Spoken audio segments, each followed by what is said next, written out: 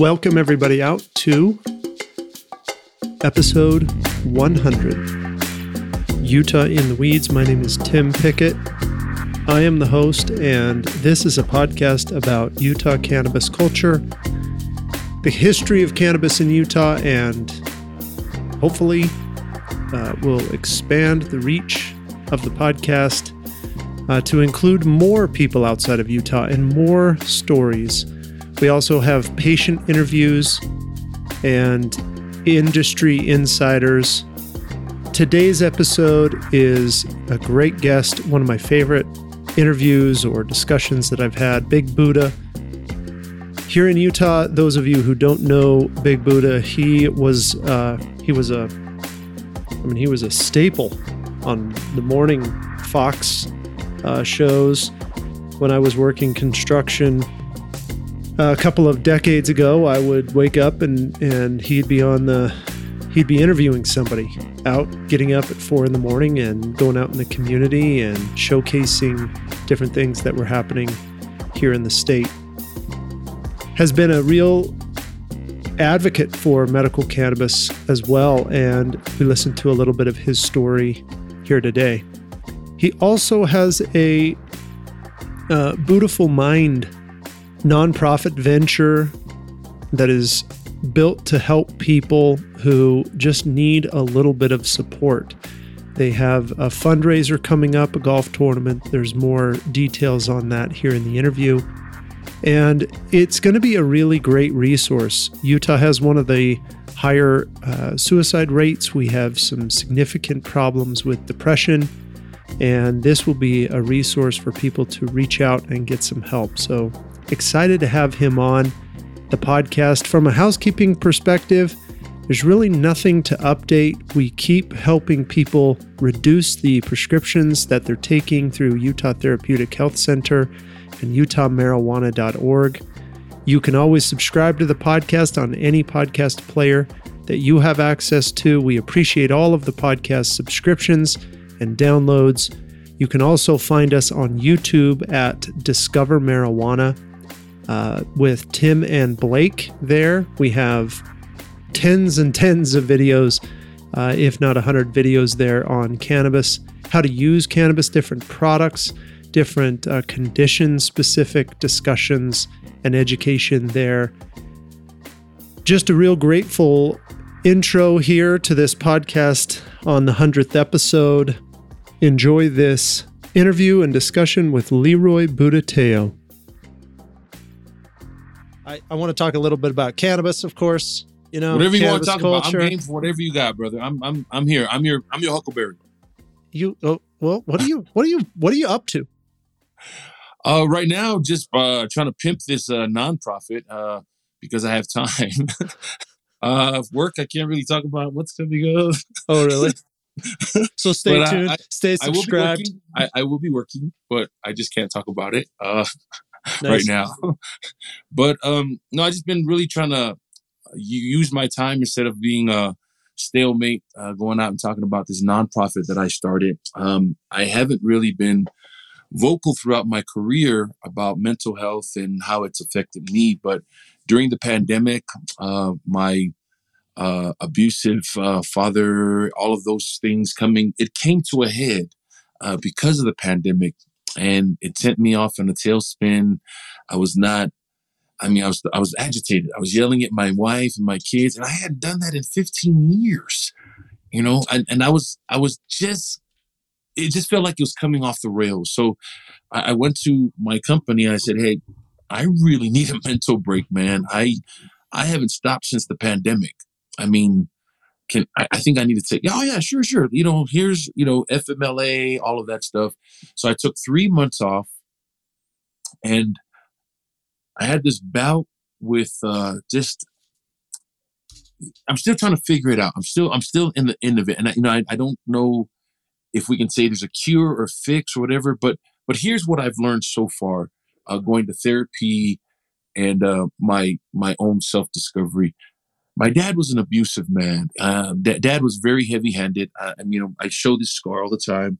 This is a scar that my dad gave me for something he thought that I did, regardless of what it was. That happened to me. And that's typical. That was typical of the punishment that I received for minor infractions, stuff like talking back. Right. I mean, it was just like, wait, I just talked back, but I got life sentence? What? That don't make no sense. Get a life sentence for talking back. Right. Yeah. I mean, there was all these, right. So it didn't, that plus being Mormon and having these high expectations, there's all these things. We don't have enough time to talk about it, but it all came to a head. And so I was like I got to backtrack a little bit. So I was starting to show or exhibit the same behaviors that my father exhibited. So I was being abusive to my kids, the older kids, and my wife yelling, never laid a hand on her. Thank goodness. Whew, knock on wood. But she threatened me with divorce, and we went to counseling. We're still going to counseling. We're getting our fixing. So my younger kids, they have no idea what discipline is. They think discipline is go to your room. My older kids are like, oh man, if we would have done that, Dad would have totally beat our ass for that. And now they're like, no, he's the nicest guy. Oh yeah, I'm like, what's the age range of your kids? Right. I'm like, yes, both of these are true. They're both true. That was the same. Yeah, that's old dad, new dad. That's all like me learning the process, all this stuff. Yeah. How old's your oldest? 28. And how young's your youngest? He'll be 18 in July. Oh, wow. Yeah. Yeah. So he's graduating next month from Jordan High School. So all of that, and I just didn't know how to figure it out, right? And then that wasn't like educate. No, nobody taught. Yeah, nobody taught you how to do this, right? Bro, and I grew up in an era where strangers could discipline me. I don't know. A lot of kids these days don't know that. But back in the day, if we were in the store and I talked back to my mom, it was not unheard of for a woman or a man to turn around and say, that's right, young man, you better pay attention.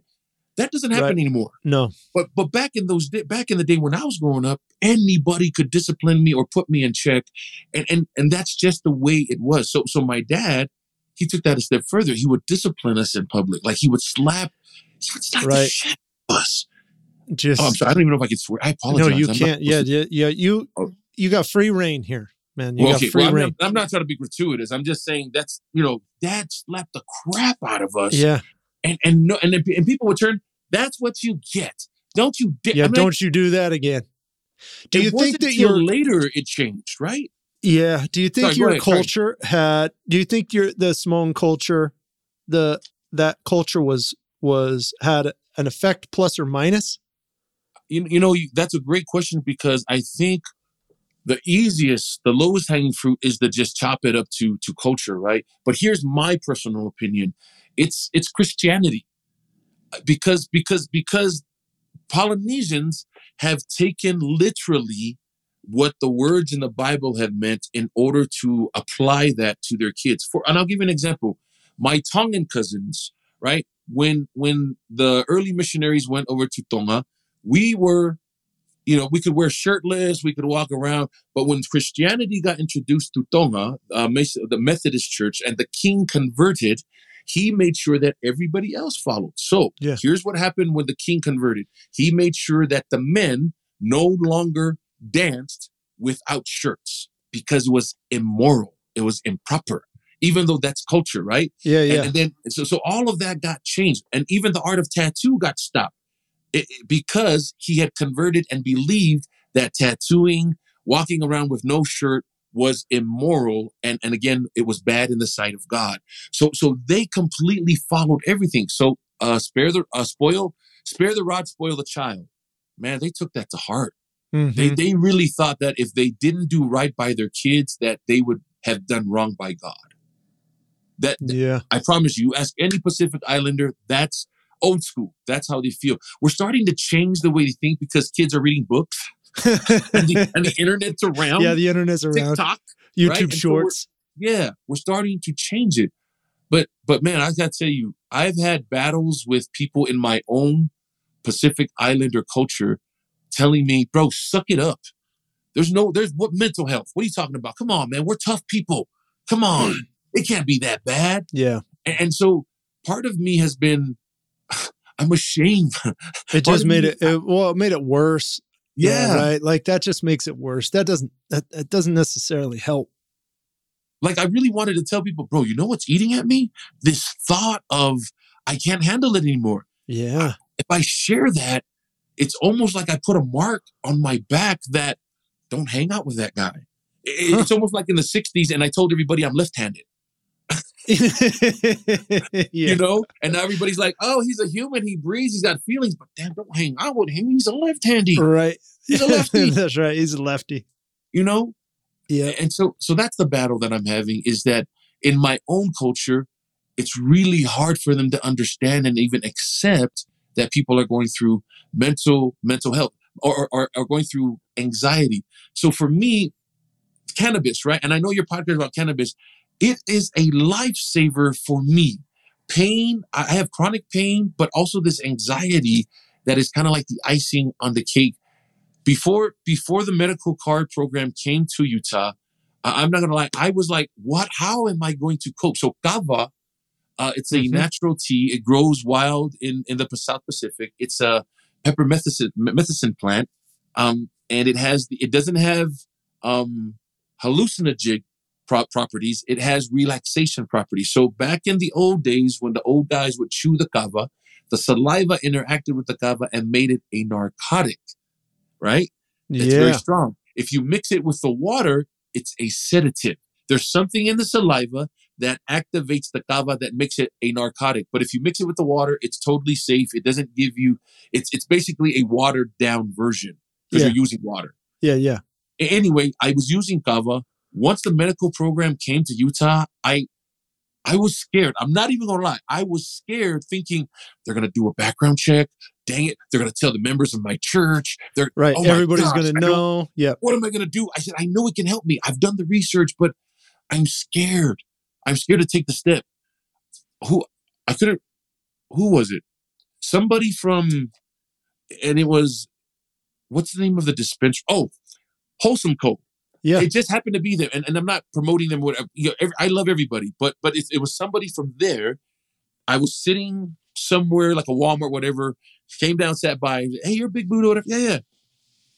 You can get a medical marijuana card now. Did you know that? And I was like, nah, man, that's a scam, bro. It's kind of like when they tell you got a free vacation and then they tell you, you know, your child support's up. We got you. You're not going to Hawaii, you're going to jail. So in my mind, that's how I thought. I thought, damn, they're trying to get me. That's how a lot of people still think. Yeah. Right. And that's besides the fact that they think that you're going to have to bring like 14 years of medical records. You're going to have to show you're dying of cancer. Yeah. Right. You've got PTSD from being in battle. Yeah. Show me your scars. Show me all your scars. Like it's that not at all. Yeah. It was not like that. It was just like you would imagine a healthcare professional, a doctor. It was a doctor. It's the same thing. They're asking you questions. And I gotta tell you, I'll be 52 this year in June, and I got pain here. I got pain in my knees. I mean, the only way I can sleep, and it's gonna sound like commercial, but seriously, since I've been using cannabis, that's really the only way. Not even kava. The amount of kava I have to drink in order to sleep, I'd have to start mixing at 7, and I usually don't sleep until 1 or 2. Wow. And then that's when I can sleep. But if I use the cannabis the way the medical professionals have prescribed for me, bro, I go to sleep. Like, you don't even have to overdo it. I know people are thinking, well, you control it. No, you don't have to overdo it because I mean, you're trying to turn the mind off a little bit, trying to get a little relaxation, and you shouldn't overdo it because if you do overdo it, then your mind is spinning. Well, you just knock it out. Lots of snacks that are expired. That's all I'm saying. That's just me. Yeah. Well, that's but it's a godsend. I am so grateful that we recognize cannabis as being a plant because that's what it is. Yeah, it absolutely is. Secret cannabis hack is you're probably more thirsty than you are hungry. Ice cold. Don't ruin my ice dreams. cold water, man. Ice cold water. Don't you dare do that. Ice cold water. You take ice cold water when you got the munchies, and you'll be like, oh wow, you just hit the. Come on, tell me you can say no to a Brucey chocolate cake. Come on. That's right. Or the what was it the other night? It was a Tim Tams from Australia. Oh. The Tim Tams. You ever had those? Oh, bro, come on, man. Every Polynesian knows what Tim Tam is. Over. It's over. You ever do the Tim Tam slam? Oh, okay. It's something in Australia and New Zealand, because I grew up in that part of the world. Tim Tam slam is you bite a corner of the Tim Tam. On each corner, you put the other end in the milk and you suck. That's Tim Tam slam. It's on. Okay. Woo! Promise you, bro. Promise you. You will not go back to enjoying Tim Tams any other way. Tim Tam slam. You heard it here. I've never tried it. I mean, I didn't grow up with Tim Tams, but they are a good snack when you got the munchies. They're delightful. Yeah, they're delightful. So talk to me about this. When did Beautiful? When did the nonprofit thing come up? The saying "Have a beautiful day" is something that I've always been saying since the beginning of my career, just to kind of spread the name of the moniker. It was cutesy, And when I got this, when I started to battle mental health and all that, it just was my mind. So the idea behind Beautiful Mind Foundation is the foundation is trying to help people heal the mind through the heart, caring and stuff like that. So the idea is it's an application.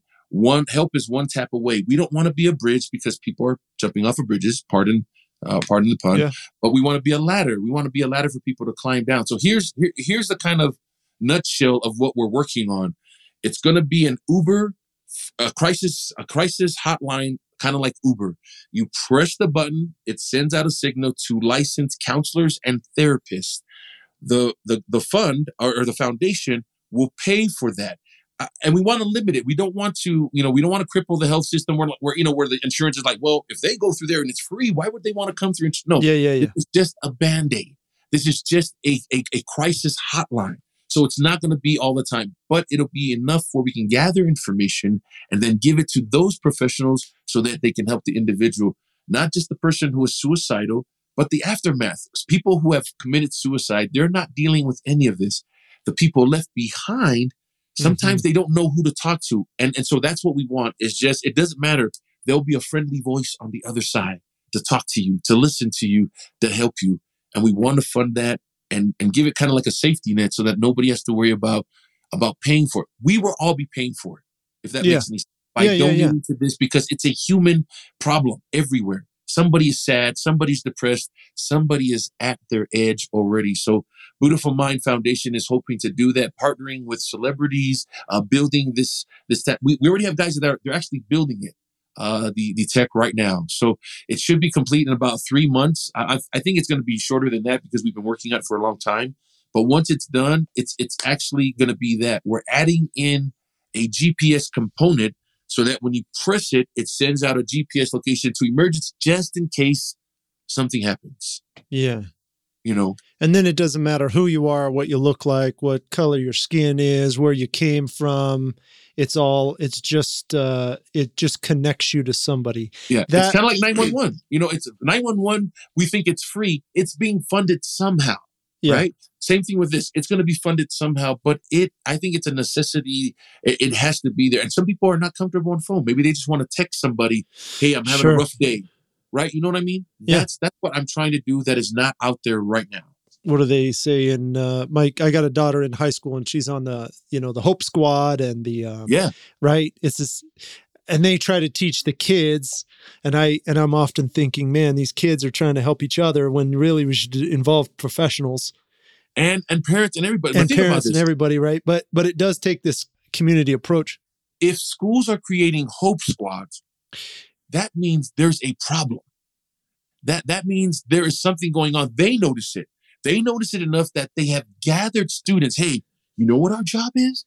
Our job is to instill hope, is to instill, light. Yeah, it's a that good means point. There's a huge problem. It is a good point. And I think it's interesting. I'm going to bring this back around to the cannabis program, and I don't know if I'm stretching it too far, but essentially, it seems like there's this underlying thing with these programs that you and I are involved in, and that is trying to instill hope, instill connection for people, a way out, like you say, a ladder down, right off the bridge, off the edge, and we found that with the cannabis program is really just listening to people. It isn't that we're not trying to preach the gospel of weed. We're just trying to be there for people who need access, and we end up like you know what I mean? We end up just listening to people, making them happier. And it isn't the cannabis that's doing it, it's the connection. And then of course, helping people understand that it's a plant, right? Like you said. But here's the thing is that, we've been going off of this demonizing narrative for so long. Nobody really took the time to do research. We are now. Now everybody understands there are some medical benefits. There are some things that can help out. I'm not trying to say either way, but we have enough smart people in our government. I'm sure they can figure out how to make it work. I mean, they made Prozac work. They figured out how to make oxycodone work. Why not figure out how something that naturally grows and naturally helps work? Yeah, no kidding. To our benefit. That's all I'm saying. It's a long time overdue, too. And I know you guys have probably made this connection already, right? Outside of Rastafarian religion, I've looked. The LDS Church is the only other religion I've seen officially put in their handbook that the use of cannabis, according if you go through the medical, Rastafarians is allowed. And Mormons are the only religions. I believe you. I tried. I 100% believe you. I've looked. No, they don't. Nobody comes out openly and says marijuana is okay, except for Rastafarian and now Mormons in their handbook, in their official handbook. That's what I'm talking about. Catholics don't have it. Catholics have not changed they still look at it as no, right? They haven't even talked about medical. The Protestants, the Southern Baptists, none of them have officially put it in their handbook. I'm just saying, if the Mormons are changing their perspective, that means something's coming down the pipe. But you're onto something there. I mean, we got patients who work in the temple, these old guys who got bad neuropathy in their feet, and they're taking a little tincture in the morning because it helps them walk around, and they like that better than the Percocet or whatever they were taking before, It's so funny when I remind people, I say, look, I only did this because the church put it in their official handbook and I have a pass as long as I follow the parameters. Yeah. I researched on the web. I cannot find any official Orthodox religion that has allowed their members to partake so long as they follow the rules. It's awesome. Putting it on a billboard. Let's go. Let's go, Utah. Let's go. All the stuff you talk about Utah, but we got a church that lets us do it. Come on, man. Come on. That's right. Yeah, I mean, they say we're backwards, but it ain't true. But I bet you, if you were not LDS at some other Christian and you told your spiritual leader that you were, smoking ganja, I bet you might have a problem. Oh, for sure. Yeah. Right. Or anybody because of the way. Yeah, just because because they just haven't they haven't got on board. Yeah. Right. Yeah. I think the culture in Utah, I like that we seem to be, or the people in my circles are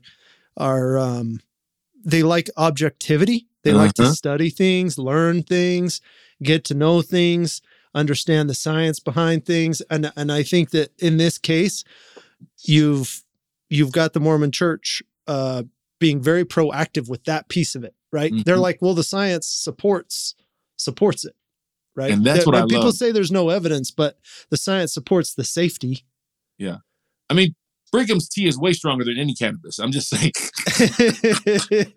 If you had Brigham's tea, bro, that's way more stronger than any cannabis. So don't even.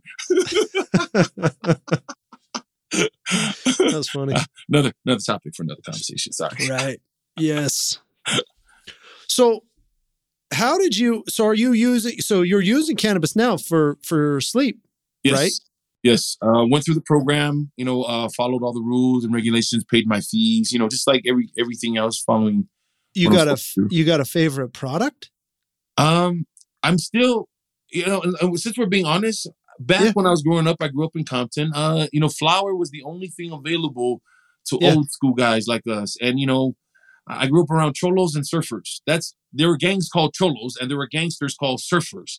I'm not being, that's what they were right. called, guys, growing up. And so I learned how to roll, and so flower was my choice. But with the parameters, I have to use vape and some of the other stuff, or take pills, the smell, it's that kind of stuff. Right. But it's usually only at night, so I can sleep.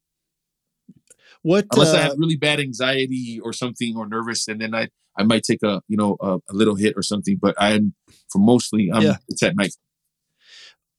You're famous in Utah for not only the stuff you were doing on TV, but your whole weight loss, your whole journey through health. Yeah. You're a very iconic, I know you as this very iconic person that was a TV celebrity in the mornings, and then you went through that whole and really public weight loss surgery and everything. I had I still do. I have a lot of respect for you, and I have a lot of respect for people who are willing to show that publicly. Was that something that was was it easy? Was it hard? That was before influencers. Yeah, before Instagram and all of that. I mean, if Instagram and Twitter had been out when we'd probably be having a different conversation, right? Because it was back in those days. It was an organic journey. I wanted to get it because for health reasons. So the true story, my daughter, Jalen, one day I'm 450. I'm sitting right there, and she comes over and is just having this all in her feels moment. Says, "Dad, are you gonna make it to walk me down the aisle?" And I was shit. Gut check. And I'm like, how the hell you won't talk to me like I'm your dad? You won't talk to me like that? She goes, no, I'm just, if we're being honest, Dad, are you gonna be around to walk me down the aisle? Tell me now. What are you gonna do? So from then, I just started research. I mean, I'd been on every effing diet, man. I've tried everything.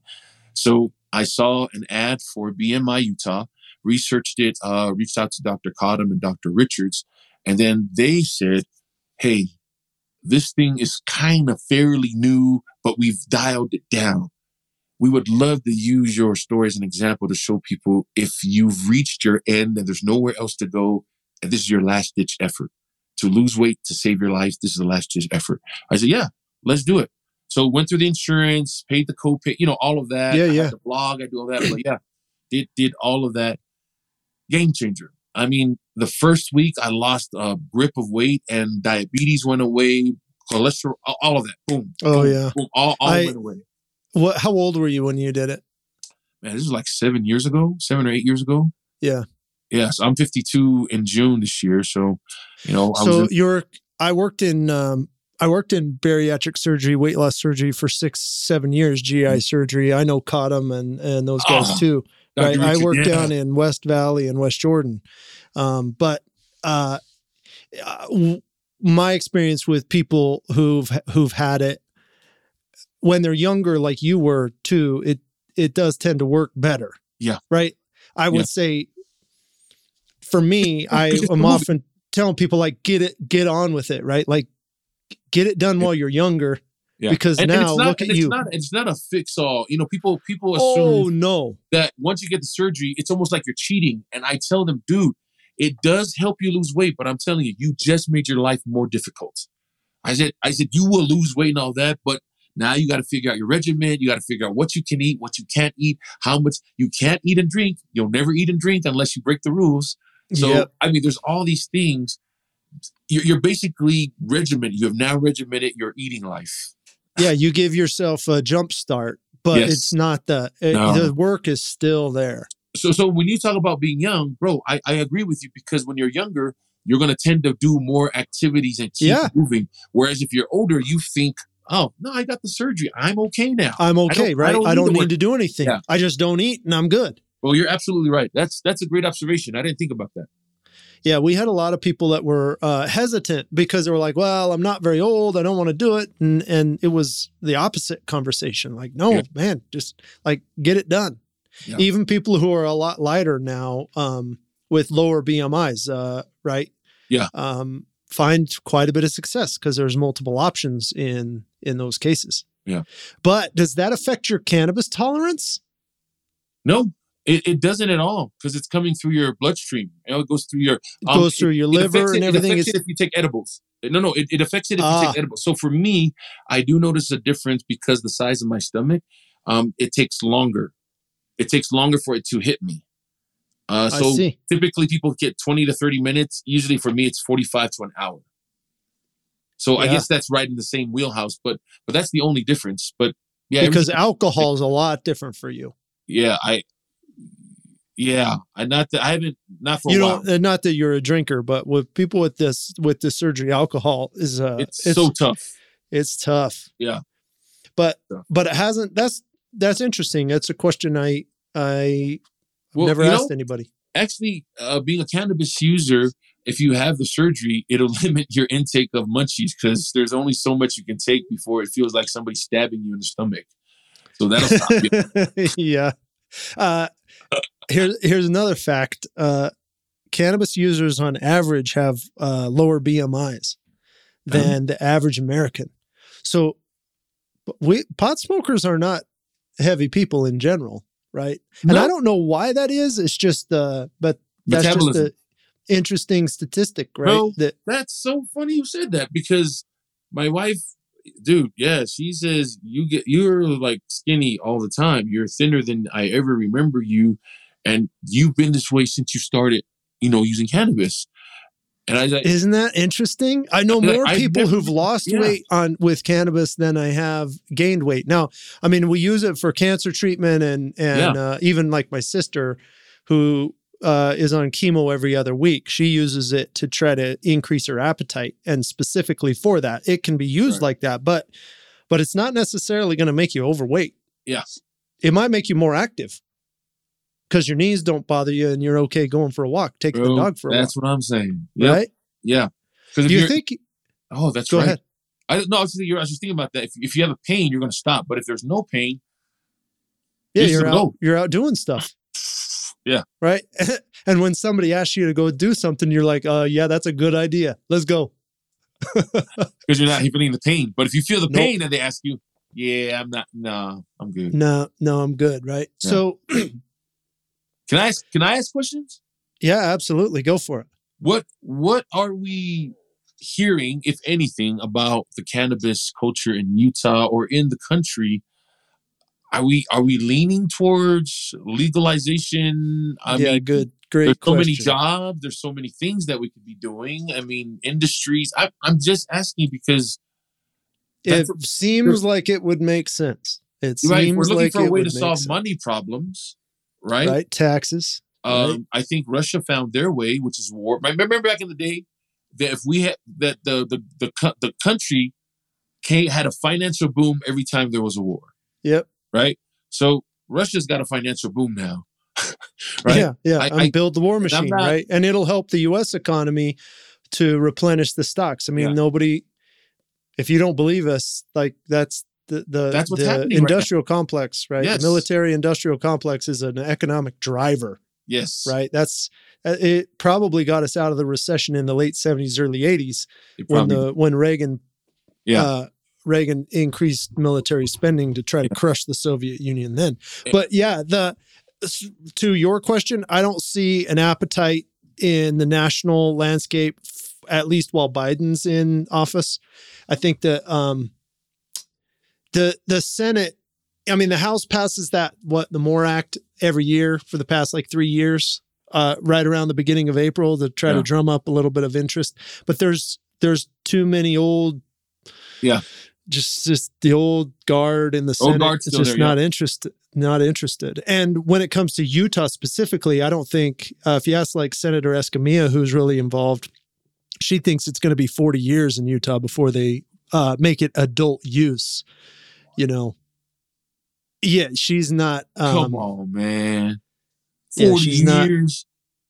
Yeah, Ugh. and then when they pass it nationally, they'll just decriminalize it. Likely, what will happen is they'll decriminalize it. They'll make banking easier, interstate commerce maybe a little easier. Yeah, those and then processes. States will be able to run their own programs probably. And Utah's program, it seems to be about the middle of the road. The conservative side would say, well, yeah, there's a bunch of potheads now. They can use it legally, and we hate the program. And on the other side, the activists are like, well, it's not loose enough.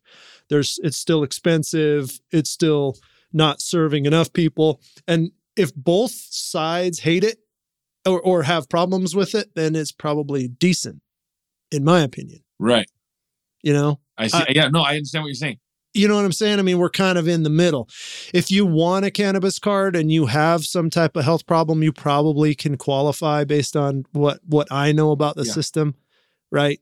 There's a tax code, this 280E tax thing where like Wholesome and Dragonfly, they can't write off any costs associated with their business except for cost of goods sold. So the federal government's getting a ton of extra taxes even now. I don't know. I don't know. I hope one day we get some type of legitimacy from a medical standpoint first. That's my opinion. Yeah. I want the medical establishment to incorporate cannabis in the hospitals because I want you to go for surgery, your knee surgery, and I want you to get, a 2.5 milligram patch. And then you take your opioids and your ibuprofen and you mix that in a legitimate way. And I don't think that happens if we go recreational soon. Huh. I think Colorado, California, they bypassed legitimizing cannabis as a medicine and just gave it to everybody. And then everybody still thinks, oh, well, everybody's just going out and smoking weed and it's not a medicine. Yeah. I see what you're saying. But now you got me on my soapbox. I mean, that's why I like the medical program first. Yeah. Well, I was going to say, because people outside, they always think that they're going to show up to a state that allows it. And there's going to be all these zombies walking around when, that's the stigma, right? That's the stigma of people just continue to perpetuate the demonizing of marijuana, which again, that's like me saying, hey, we're going to go to Buffalo and we're just going to count how many drunks we can see. That doesn't make, you know what I'm saying? That's not that fair. Doesn't make, that's just, it's not fair. It's not logical. Yes. And if you think it through, I mean, there's a lot of people who use cannabis here illegally still. Yeah. Tens of thousands of people who still use it illegally. There was tens of thousands who did before. We're not going to stop. It really didn't change that much except for access to the 50,000 people now is legal. It protects a few jobs. I had a call with a guy yesterday who's in a divorce case, and there's some now he has a leg to stand on with his kids, not losing custody because he uses it legally. But there is a lot of problems in the law. You can't have a concealed weapons permit without lying to the government. You can't buy a gun at Cabela's. You can't if you got a medical card, you can't get a gun. So what the? I'm not an attorney, but I interviewed JD Lauritsen a few times, and they're on my YouTube channel, Discover Marijuana. And truth be told, like concealed carry and buying a gun, there's an ATF form. You got to lie to the feds to get a gun, because on the ATF form, you've got to say, do you use any illegal substance? Well, that's a federal form. So you gotta say federally. If you say yes, I use an illegal substance because marijuana is illegal federally, then you can't buy a gun at Cabela's. But if you lie, see that form needs to change. Yeah. And there's all kinds of that shit in the law. Well, because you answered that, does it say illegal federally or does it just say illegally? It says illegally, but it is a federal form. It implies, it implies it. Right. Whereas if you're a teacher in one of the school districts in Utah, you're actually protected under the law to use now. This is crazy, but man. It is crazy. Oh my gosh. It's almost like circles. And if your circle doesn't overlap that circle, you can't be part of that. Exactly. Oh Yeah, my so we're God. answering these types of questions all the time. And these questions don't get answered until they fix it federally. But see, my thing is, who is the one that said marijuana users don't give them a gun? Because it's again, to me, it's that Right. old thinking again. It's that old thinking again. We cannot get guns into these dangerous hoodlums who are going to be hopped up on marijuana. So here's what we do. Well, I mean, I guess that form was already in place, right? Yeah, So, yeah. That form was you're right. already It in needs to place. change. And it's not the marijuana that's the danger. It's the fact that the guy has a 50-pound bag of weed and a gun, right? Because marijuana is illegal, it's dangerous. Yeah. If they could just transact legally, they wouldn't have to carry the gun with them. Yeah. And then it wouldn't be as dangerous of a substance, right? That's where we got to change the rules. Yeah. That's the bigger picture. And it's so much more complicated than it is on the surface, because on the surface, you're like, this just doesn't make any sense at all. And you're absolutely right. It doesn't make any sense. So let's talk about this too. Okay. Small industry. So there are 37 states with some type of program. Right. In every one of those states, they grow their own, they process their own, they package their own, and they sell their own. So if you legalize it federally, or you legalize interstate commerce, how do you protect the small guy? How do you protect the small grower from the big Curaleaf coming in here just crushing everybody? Yeah. Now you have two problems. One, you have the illegality problem where you need to fix that. But two, now you have an entire industry in all these 37 states that, granted, it creates a lot of jobs, but how do you protect the small guy, protect minority interest? Because we've essentially put a whole generation of, that's a whole subject that really should be part of the discussion. Yeah. See, this is where we go, right? We start down this road of talking about it, and then we got to work all these little things out. There'll be winners and losers, though there always are. I will give it to the state of Utah because, being the most conservative state in the union, people I never thought in a million years that one, Utah would have a medical marijuana program. And two, I thought the second coming was happening when I saw that the Mormon church was allowing medical marijuana. I thought, oh, it's about to happen, guys. Where's the bright lights? And here we go, damn it. Look to the east. Yeah, where's the earthquake? You know what I'm saying? I really thought and then I just had the thought, man, the brethren at the church understand there's a big suffering in the people. And the more legal, safe things we can get to our people, the better off they are, because we thought Prozac, we thought oxycodone was good because the doctor prescribed it, when in turn it was killing people. I second that 100%. I think you're absolutely right. And growing up here, living here, seeing what's happened with the culture. Yeah. I mean, I like Utah. I like their program. Yeah. It's so funny because we have not, and when I say we, I mean the weed culture. I have not seen any ads about, happy hour, but we have beer commercials, we have beer billboards, we have cigarettes, stuff that actually kills you.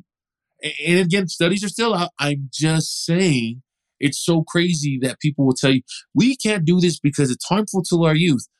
I see Camel Joe. He's smiling. We deal with this with billboards and advertising, and you can get away with so much with alcohol and narcotics and it seems it's ridiculous. So how do your kids, I mean, you got 18 to 28 right now, so have they been pretty supportive of the cannabis? Oh man, I'll tell you the story. So I'm smoking and my wife says, you're gonna have to tell the kids. I'm like, why have to tell the kids for? It's none of their business. I don't tell them when I go buy condoms. And I said, why? I said, no. Why would I tell them that? I'm a grown ass man. And she said, no, you have to tell them because they smell it. And then all right, fine. So we had a meeting. I gathered all my kids and their spouses, and I said, all right, Mom wanted me to get you guys together. I said, this is a medical marijuana card. It's legal. It doesn't expire until such and such. I've paid for it. I've applied for it. I am a card-carrying cannabis user. within the parameters. I said all of this within the parameters of the state legally and within the parameters of our religion. Any questions? No? Thank you. All right. Oh, my kids are I want to meet your wife. Dad, yeah, we already knew you were smoking. We could smell it. Yeah. It's in the closet up on the second shelf. Yeah. Well, your mom wanted me to tell you officially, so there you go. You know, but the responses were, we're proud of you taking your mental health. We're proud of you taking your pain seriously, because I complained about this show. So I played volleyball in college. This shoulder is out of whack. Like I don't know if you can hear it. It cracks all the time. Yeah, see, I almost see it. I don't know if you can hear it, but it cracks all the time. And I'm in pain. I'm in pain all the time. Like there's nerve damage. I can't afford surgery, but cannabis, I can do this. See, I can do this now, Mom. 1 arm. Oh, look at that. But before, I can't really. So in order for me to do that, it takes the pain away. That's cool. Yeah. And thank you, cannabis. Yeah. And your foundation, how old is it now? Just getting. It'll be a year. It'll be a year? It's under a year. It's not even a year old. We've been working on it for a year to get to it, but it just became legal. We just got a tax ID 2 weeks ago. Do you have somewhere where people can go donate? Yeah. So we're hosting our first ever golf tournament June 13th at Tipanokas Golf Club. You know, it's to raise awareness and funds for the foundation to get this life-saving technology in the hands of everybody. The website is Beautiful Mind, and it's spelled the way I spelled my moniker, BUDAHFULMIND.live. So www.beautifulmind.live, and all the information's on there, including how to sponsor a hole if you want to, or play in a foursome. It's going to be fun. We have some sponsors already jumping in. I saw Domo is going to be there. Tilo Real Estate, just some bunch of others people come in. Reno Majes is going to come and play with us. So I'm just tapping into some of the friends and family network, try to get this thing off the ground. That's cool. Is there somewhere where people can follow you, stay up to date on what you've got going on? Yeah, all my social media channels. I'm still on Instagram as a big_Buddha. It's the same handle for Facebook. Facebook, it's my first name, Leroy Buddha Teo. I had to change that. That's a story for another time. It's crazy. It's crazy. Yeah, so I'm actually in the process of changing my middle name to Buddha. Yes. To Big Buddha. Yeah. Which has to do with this story, I'm guessing. Just to protect myself. Just to protect yourself. Okay, got it. That's like I interviewed Steve Urquhart, the Divine Assembly Church, to protect the mushroom use. Yeah. That's a fun thing. It's funny how America, we've set up these rules. You gotta live by the rules. You gotta play by these rules. You gotta stay in the bounds. It is so crazy. And everybody has a different set of rules. It really is the truth. There are rules. Everybody has their own set of rules. If you are a billionaire, your rules don't apply to me. My rules don't apply to you. You know what I'm saying? Yeah. It's a different game. It is. But a game equalizer? Have you ever been on a cruise? No. My wife and I went on our first cruise to the Bahamas. You can't tell who's rich or who's poor because the staff treats everybody the same. Like, poor dude, put my cup down, it's empty. Next guy comes right over. Wife, anything else I can get you? I'm like, come on, man. Who? Is this somebody filming us? Come on, man. It can't be that. Come on. Cool. It is not really like that. It really is like that. So I feel like $1 million. Nice. I gotta go on a cruise, bro. Yeah, I gotta. I'll go. I'll go just for that. They wait on you. Anything else I'm missing? Anything else you want to talk about? I really am grateful for this platform that you guys got going on, because information really is power. It really is key to understanding what we're doing. I mean, just like aspirin. when you have a headache and you reach for Tylenol or aspirin, you don't ask what's in it. You know it works, right? You know where that's all I'm asking people. Give cannabis a chance. We know what's in it now. We know that it works and helps. And it doesn't work for everybody. This is what I would say. It doesn't work for everybody. There are some people that the effects of cannabis doesn't work on them. It's rare. And if that doesn't, let's move on to something else that will help you. But this helps me. Yeah. This helps me. Please let me use it. I promise I won't infringe on your right to keep using Tylenol, to keep using aspirin and ibuprofen, but also allow me to use cannabis, please, because I don't want to use those. Yeah. I'd rather take my medicine this way. That's I think for me, that's what the issue is. I know there's a lot of other stuff, but I try to make it as easy for me to understand. And for me, that's the issue. Well said. Thanks for coming on. I appreciate you, all you're doing. And really, this whole, the Buddhiful Mind Foundation, I think is a great idea. I think it's definitely necessary, especially right now. Right. Oh, gotta give a shout out. I apologize. I forgot in case Alex watches this. Alex Boyer has a anti-suicide concert this Friday. I'm going to be hosting it and emceeing for him. Bend Not Broken tour at Maverick Center. There are a few tickets left. It's almost sold out. But I just wanted to plug it again. He's such an amazing talent, and he's helping me raise awareness and fight this battle against suicide and mental illness. Absolutely. Well, this has been, it's fun. It's fun to talk to people. It's fun to talk to people like you.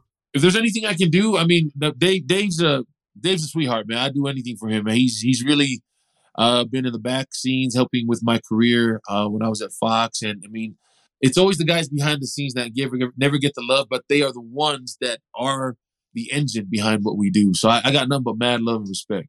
Yeah, David Wells. I am so glad. He said that, every time he wakes up and goes to work, he's like, I pinch myself because really this is what I do. I produce content about cannabis. He got this podcast he produces.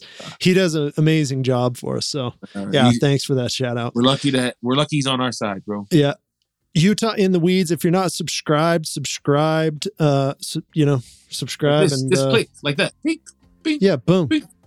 Boom, slam it, slam the subscribe button. And utahmarijuana.org, or if you want to go to YouTube and find us, we're on Discover Marijuana on YouTube. That's the channel. Big Buddha, thanks again. Don't need a temple recommend to be elevated. Stay safe out there.